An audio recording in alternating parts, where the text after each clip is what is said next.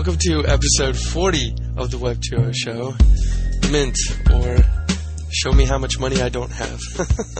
I'm Josh Owens. And I'm Chris Saylor.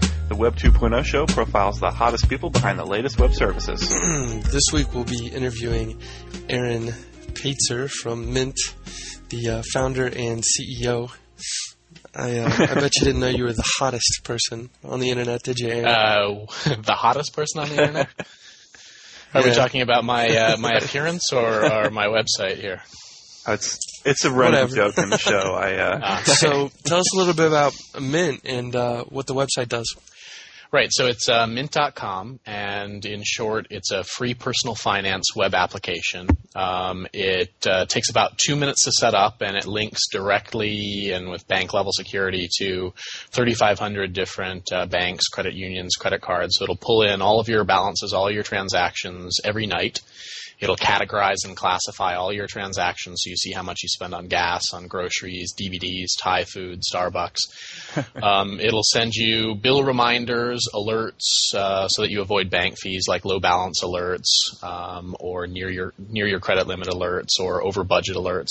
And then it'll also find ways to actually save and make you money by finding a better interest rate on your bank account or your checking account, your credit card, or a better price on like monthly bills. Awesome. So how did you come up with that idea? Well, Mint.com was born out of frustration, really. I had started my first internet business back in, I guess, 97 era, and at that time, I had my personal finances and my business finances, and I needed a way to manage them. So I was using Quicken and Microsoft Money. Those were the only things available at the time. And I used them for 8 or 9 years. Being an engineer, I'm a pretty analytical, pretty anal guy. So I was very diligent about it, and I'd spend sort of 2 hours every Sunday afternoon getting all of my accounts in there. You're probably like me. I've got 4 or 5 different credit cards, a couple checking accounts, a couple savings accounts. And it just became way too difficult to pull all that information together and just see where it was all going. With those programs, you have to balance your account manually. You have to categorize most of your transactions. They don't do it for you. They don't help you really just to see where your money's going. They don't alert you. They don't find ways to save. And I was tired of just putting all that work into the system.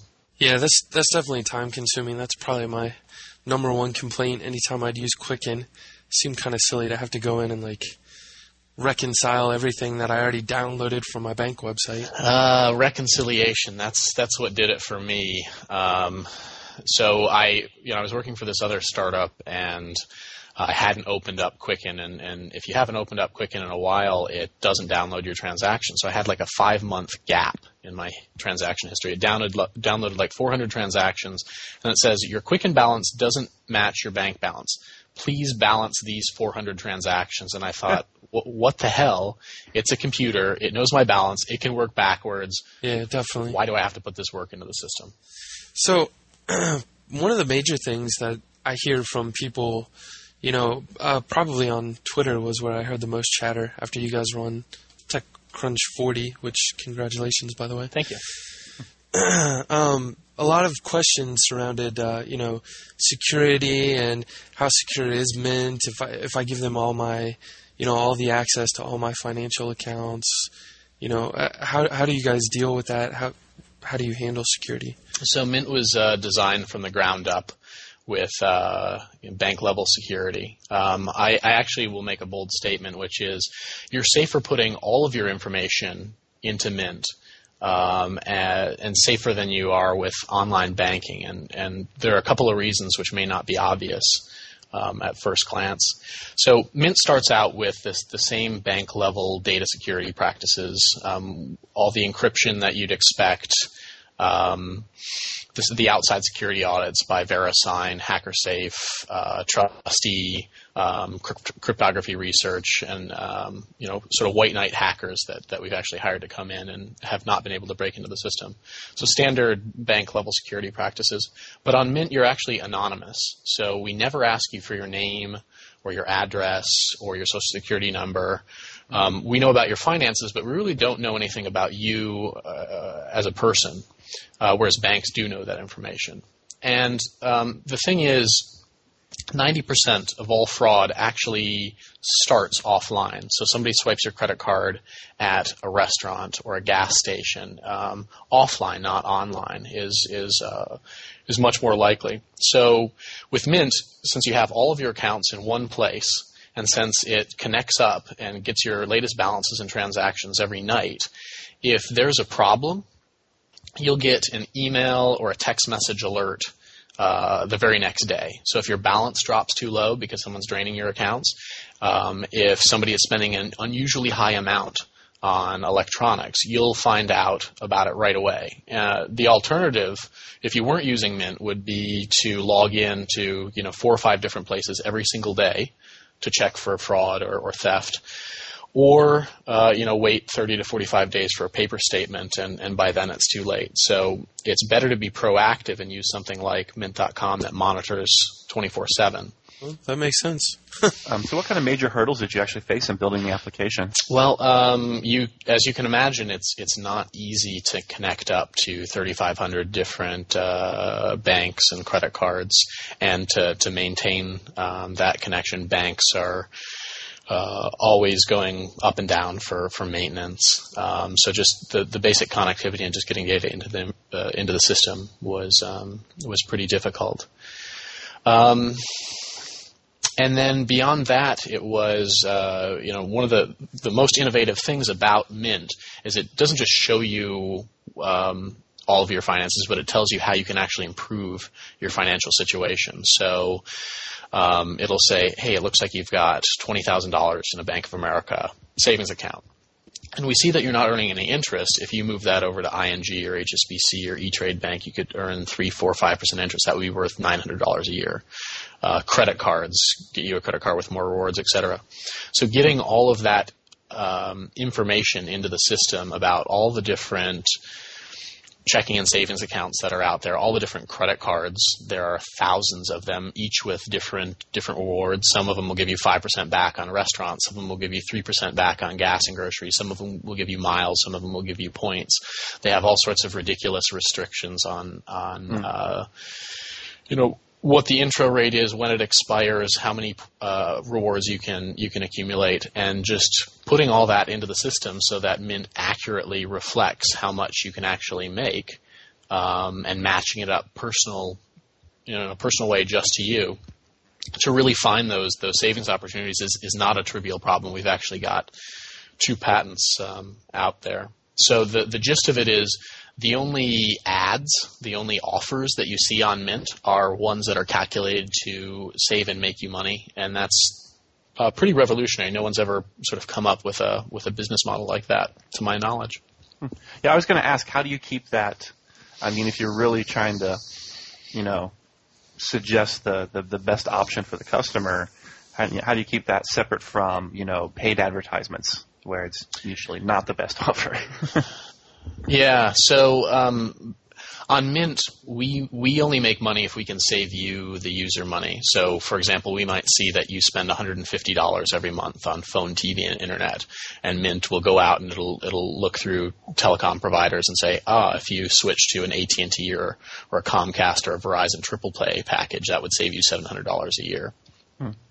So we actually have a mixture of sponsored and unsponsored results. So we have a relationship with ING, with Capital One, but we don't with, say, Citi. We don't with Vonage, even though we recommend those products sometimes.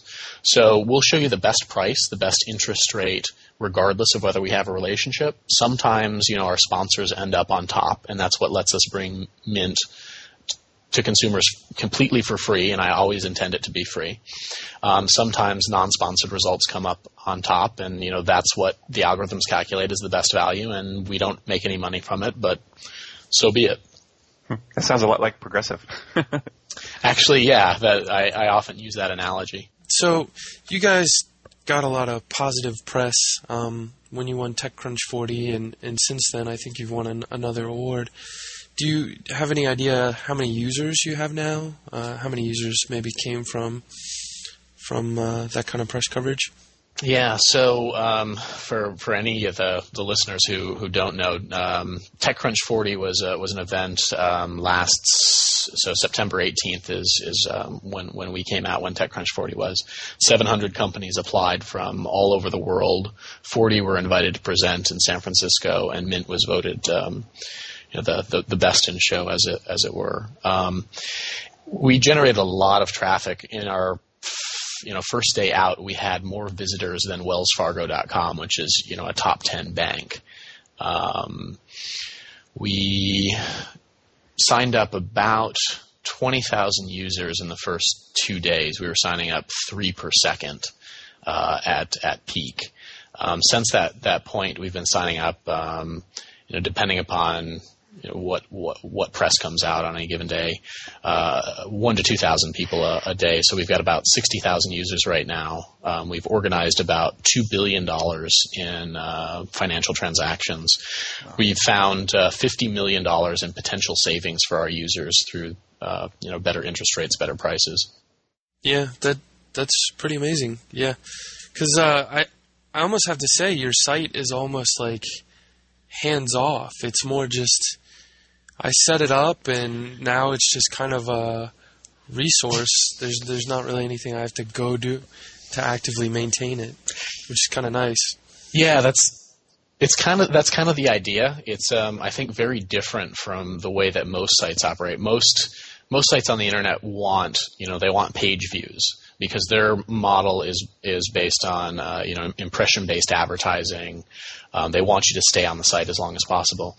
The thing about finances is they're absolutely crucially important for everyone to manage and maintain, but people really don't want to spend, most people don't want to spend more than 5 minutes a week managing their finances. They want to get in and out and have the system take care of all the details for them. So, Mint is designed where you don't even necessarily have to log in. So we'll send you an email or a text message alert when you've got an upcoming bill, or when your balance dips too low, or when you've exceeded your budget. We'll send you a weekly email summary of your finances that has, your current bank balances, what the largest purchases you made that week are. Well, you can even through our mobile SMS option, you can get your balances or your alerts right to your phone, so you don't necessarily have to log in. You use it in a way that's convenient to you. Yeah, I know about twice a year I would actually download my transactions into a spreadsheet and categorize them to see. I'm really horrible about spending so much money on food. I love eating out. And I would just, I'd categorize everything. I'm like, oh, I'm spending this much on gas. And it's like I always dreamed of building a tool that would do that automatically. And this is actually pretty much it. Yeah, thanks. I actually spent 4 months right at the very beginning of Mint solving what is actually a very hard technical problem of categorizing and classifying transactions. Right. So Mint, really, we only have a read-only connection to these banks. So we pull in your balances and we pull in the text description of your transactions. And if, for whatever reason, if you've noticed when you log into online banks, these transactions, they're all in caps. They're sort of garbage. They've got numbers and a bunch of codes mixed in there. It's hard as a human to even figure out where you went some of the time. Right. So it's very hard for an algorithm to figure that out when all you have to work with is text. So Mint right now, we've benchmarked it can categorize about 90+% of transactions. Whereas a program like Quicken or Microsoft Money, we benchmark Quicken at about 40% accurate, and Microsoft at maybe 15-20% accurate. And the gist of it is, as soon as you log into Mint, all your transactions are categorized. You see how much you spend on food. You see how much you spend on clothes. You see how much you spend on gas without having to put that work into the system.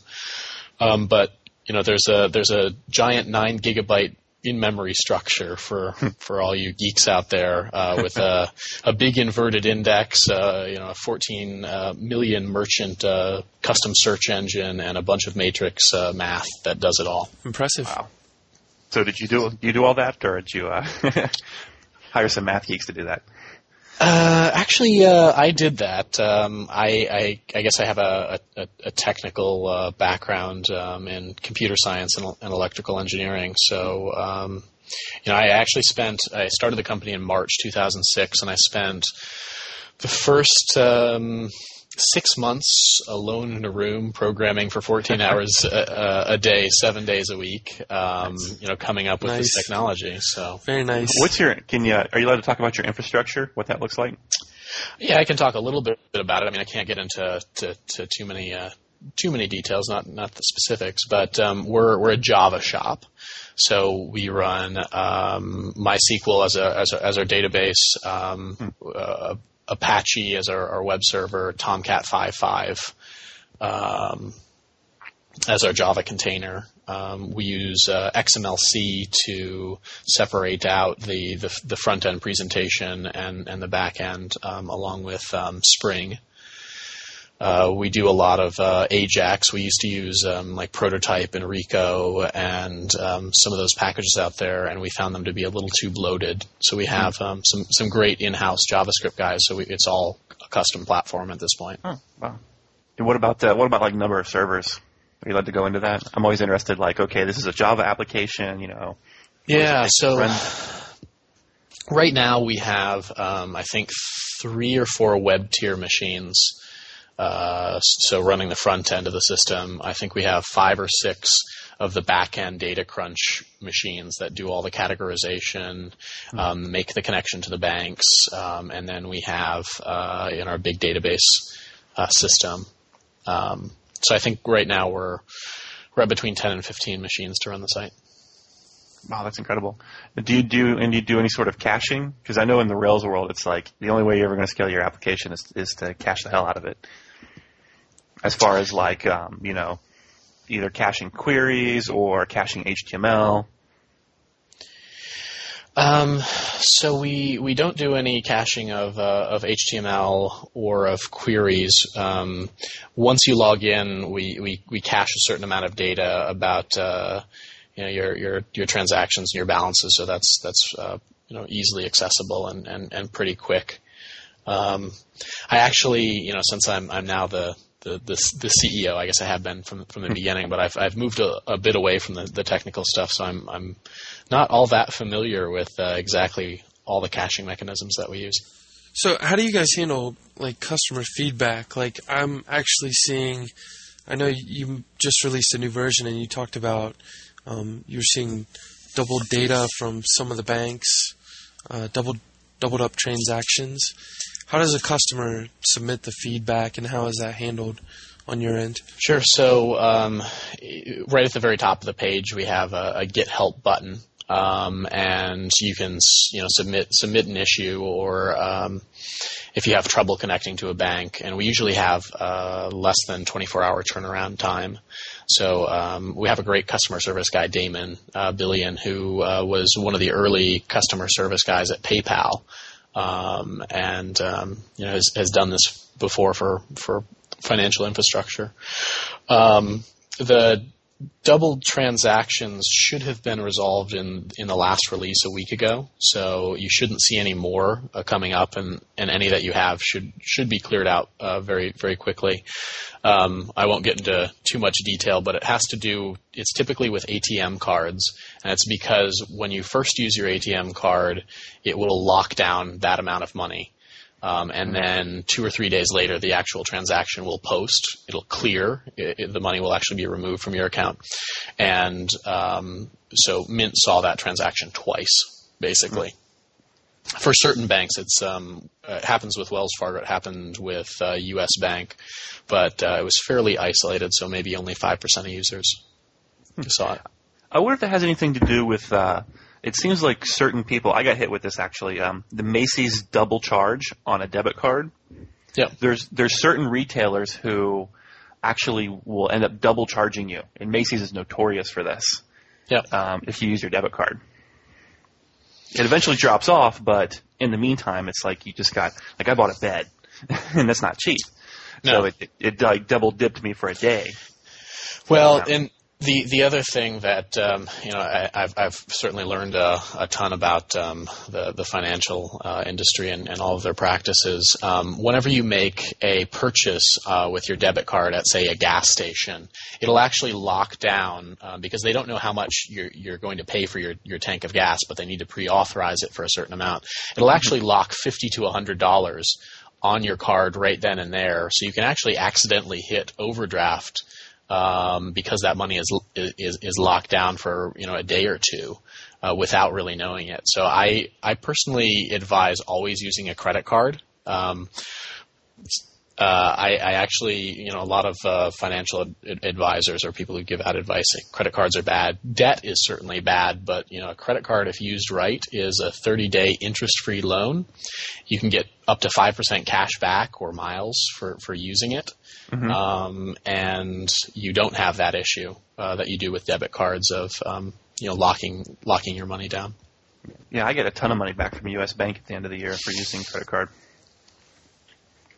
Yeah, well, if you want to figure out the exact right credit card for you, that's one of the things that Mint is great at. If you spend a lot on travel, it'll give you the best miles card. If you spend a lot on restaurants, it'll find you one that gives you 5% back in that category. If you spend a lot on gas, it'll find the right gas card for you. The right credit card for you depends completely on your spending habits.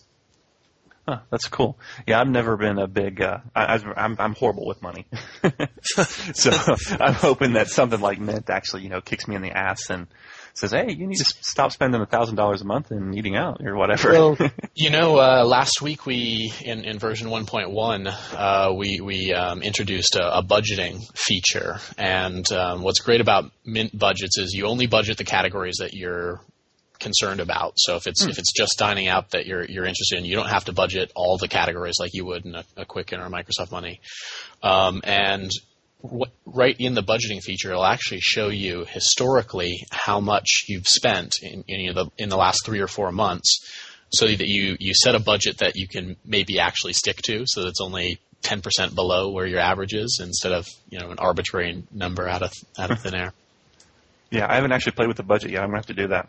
Yeah, I was just looking at it today because it's November 1st and all my budgets are like back down to zero, and I'm like, this looks pretty nice. Yes, that's right. So, as you spend, those progress bars will expand out, and then they're green until you are right at your budget. Then they'll turn yellow, and if you go way over, they'll turn red. Nice. Yeah, I assume there's the mobile notifications for that. Yes. Yeah. Oh, that's beautiful. Sorry, honey, we can't go out to eat tonight. We're over the budget. Well, and it'll actually tell you which transaction put you over. So it says, you just went to ScoMa's or to the Slanted Door, and that's what put you over your budget. Nice. So it's pretty specific.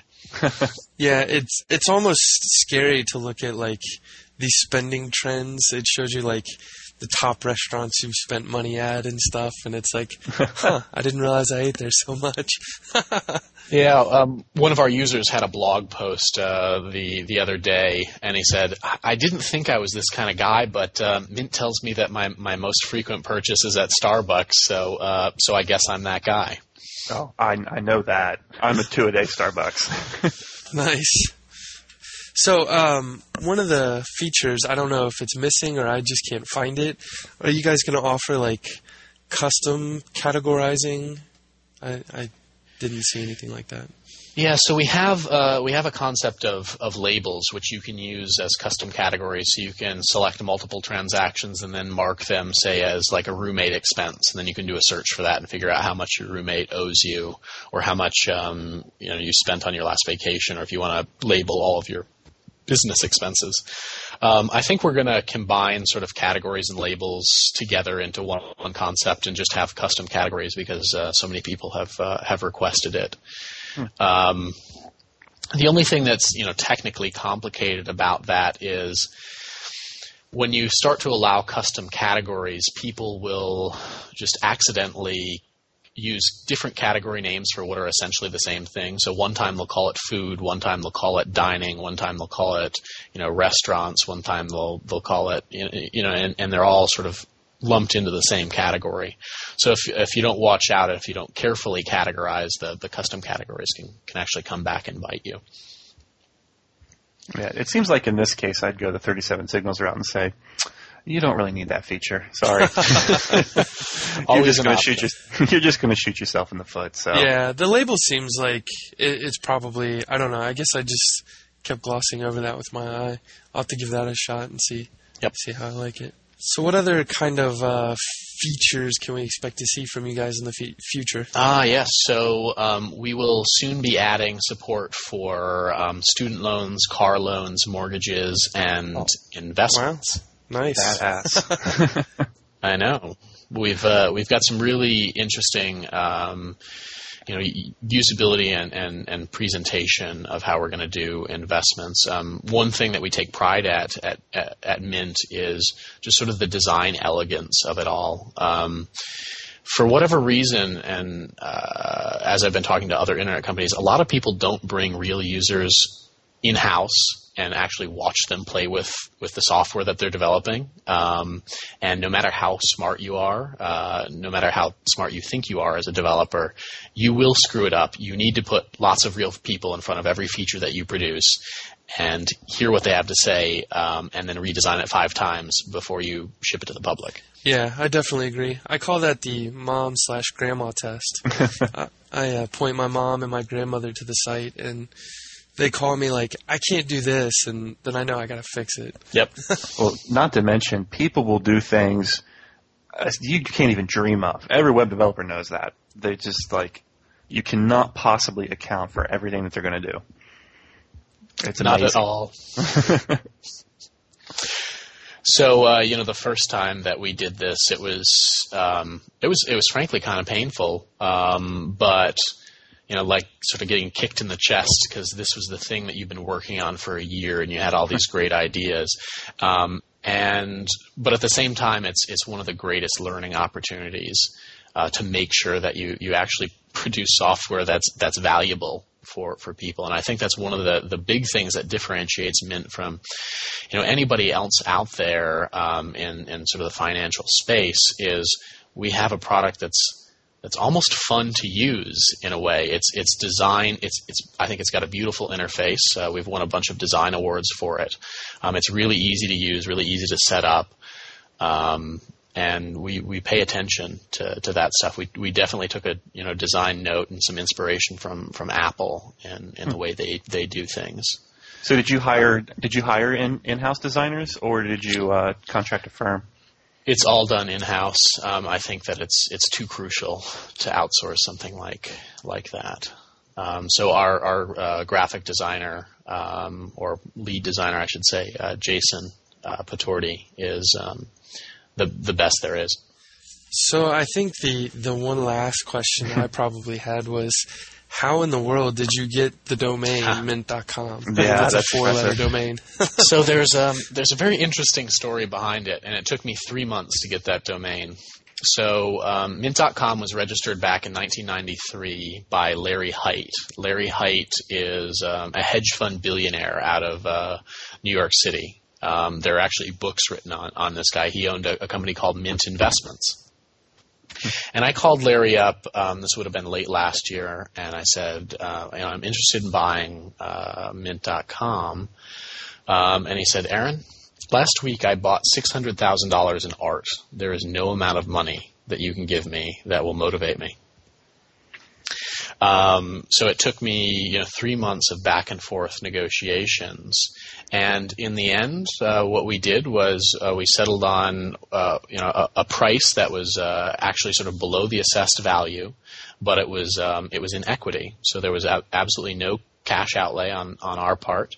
And Larry, if and when Mint does well, will see an asymmetric upside, which is great for him from an investment perspective.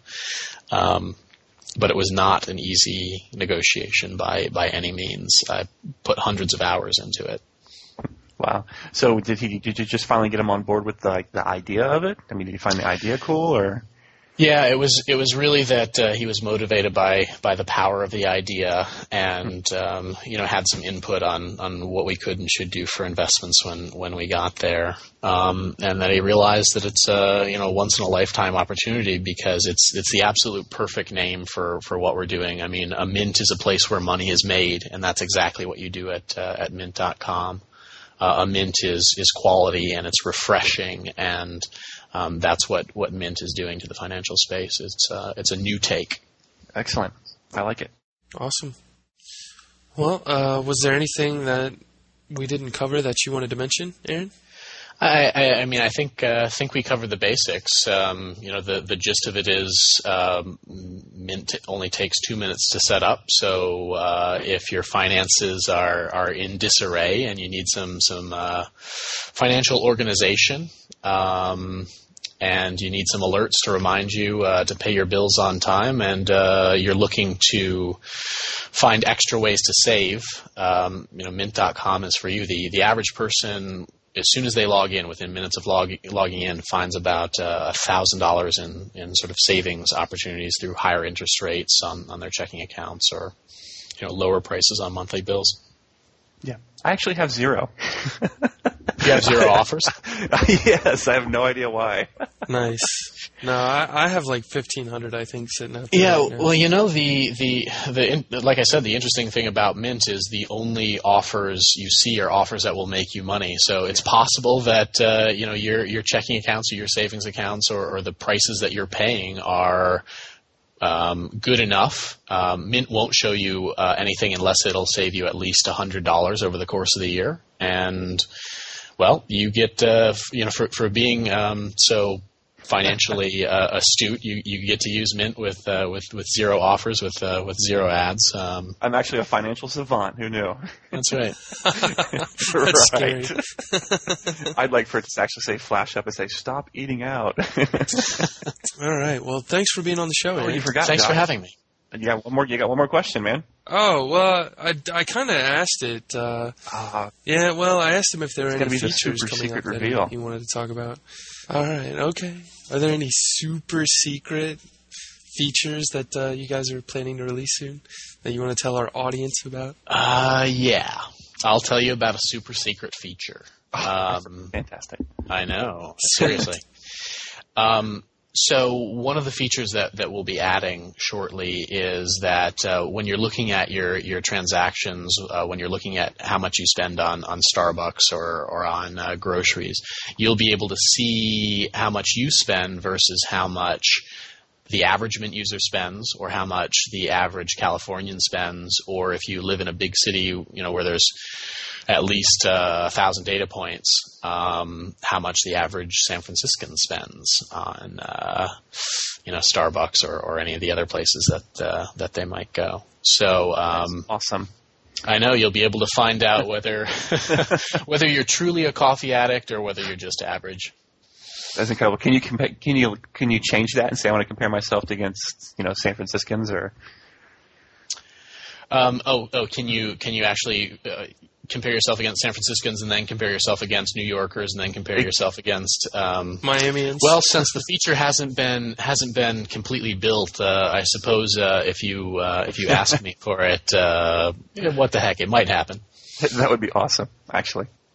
Because that would be a good way to compare the cost of living from one city to another. Like, okay, this is what I'm doing now. What would happen if I moved to San Francisco? Just more justification for you to move to San Fran. Exactly. See, honey, our Starbucks would be cheaper there. So that would be cool.